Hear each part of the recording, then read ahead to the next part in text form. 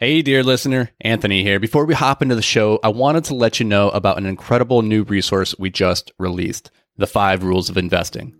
Dan and I are huge advocates of modeling the behaviors of the people who have done what you hope to do. And who better to model when it comes to investing than legendary investors like Warren Buffett, Howard Marks, and Ray Dalio?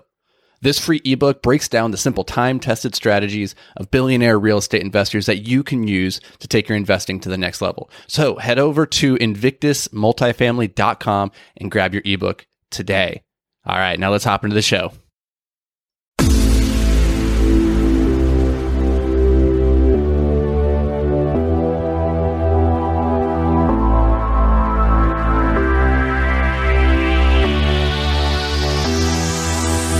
Hello and welcome to Multifamily Investing Made Simple in Under 10 Minutes. This is the podcast where we take the complexity out of real estate investing so that you can take action today. And today we have a very simple concept that comes up surprisingly often when we're talking to new passive investors. Now, if you've listened to our episodes before, you understand that we are value-add multifamily operators. So we like to buy assets that are already performing from day one. They're already generating positive cash flow. And we go into these assets and we make improvements to increase their valuation, right? And so we're getting the best of all worlds. And one of the things that surprises people during this whole process is that these are assets that continue to perform throughout the renovations. So from day one, when we purchase an asset, it's delivering cash flow distributions. So Dan, what is a cash flow distribution and why is it so cool? And why is it also so surprising when passive investors first learn about it? Yeah, I think a lot of people coming into the multifamily investing space are coming from either just having experience in the stock market, or maybe if they got into real estate, it was like a flip, or maybe like a single family home or something like that, where really the payoff was at the end. On a flip, property's purchased, no one's in there, there's rehab going on, and then sold. And so it was basically just an equity play.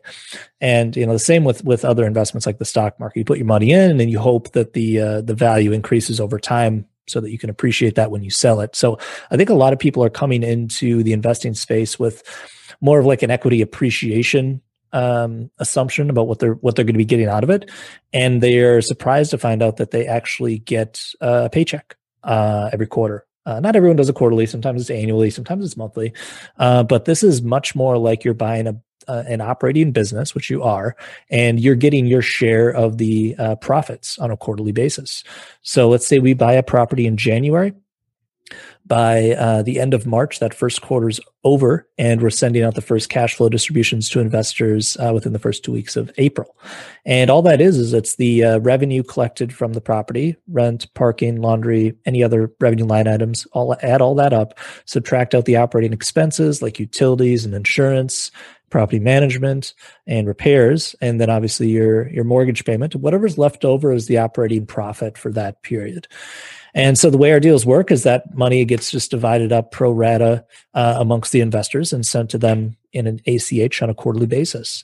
So while their equity in the property is increasing through that value add business plan that's being executed, they're also getting a paycheck, which is great. And I think a lot of people are caught off guard by that in a good way because they're used to just putting their money away and waiting for it to grow and not having a paycheck come in.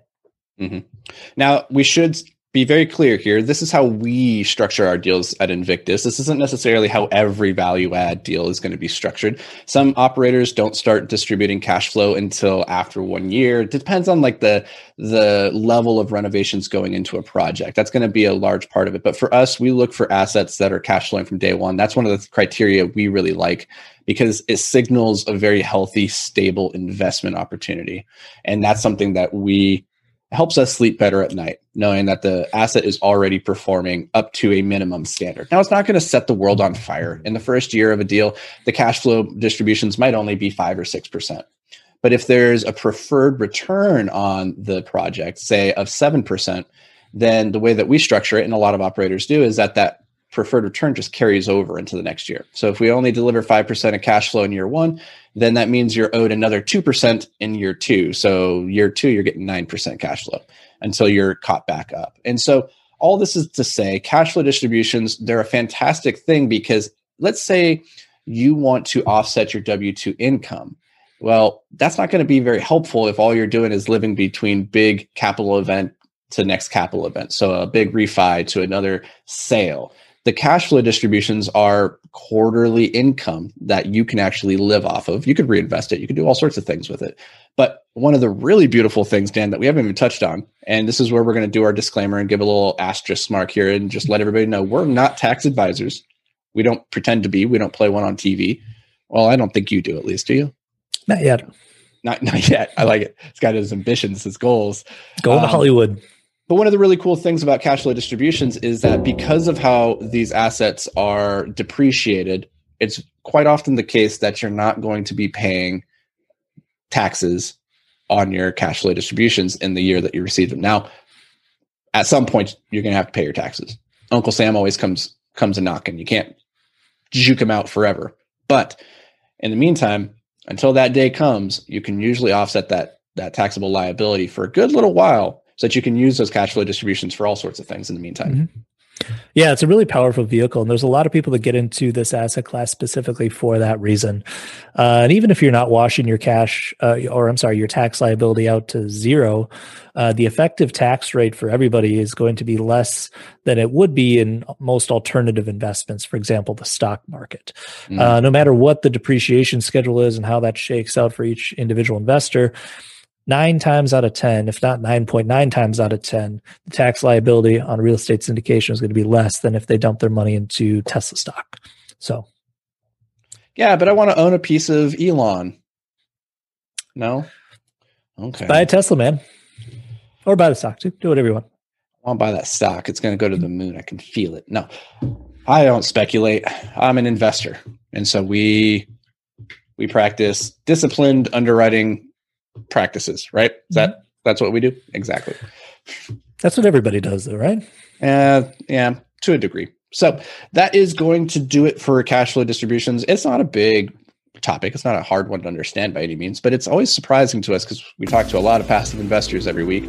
And this one comes up pretty frequently where people go, oh, I'm getting cash flow. That's cool. So hopefully that answers any questions that you had about the topic, and we will catch you guys next week.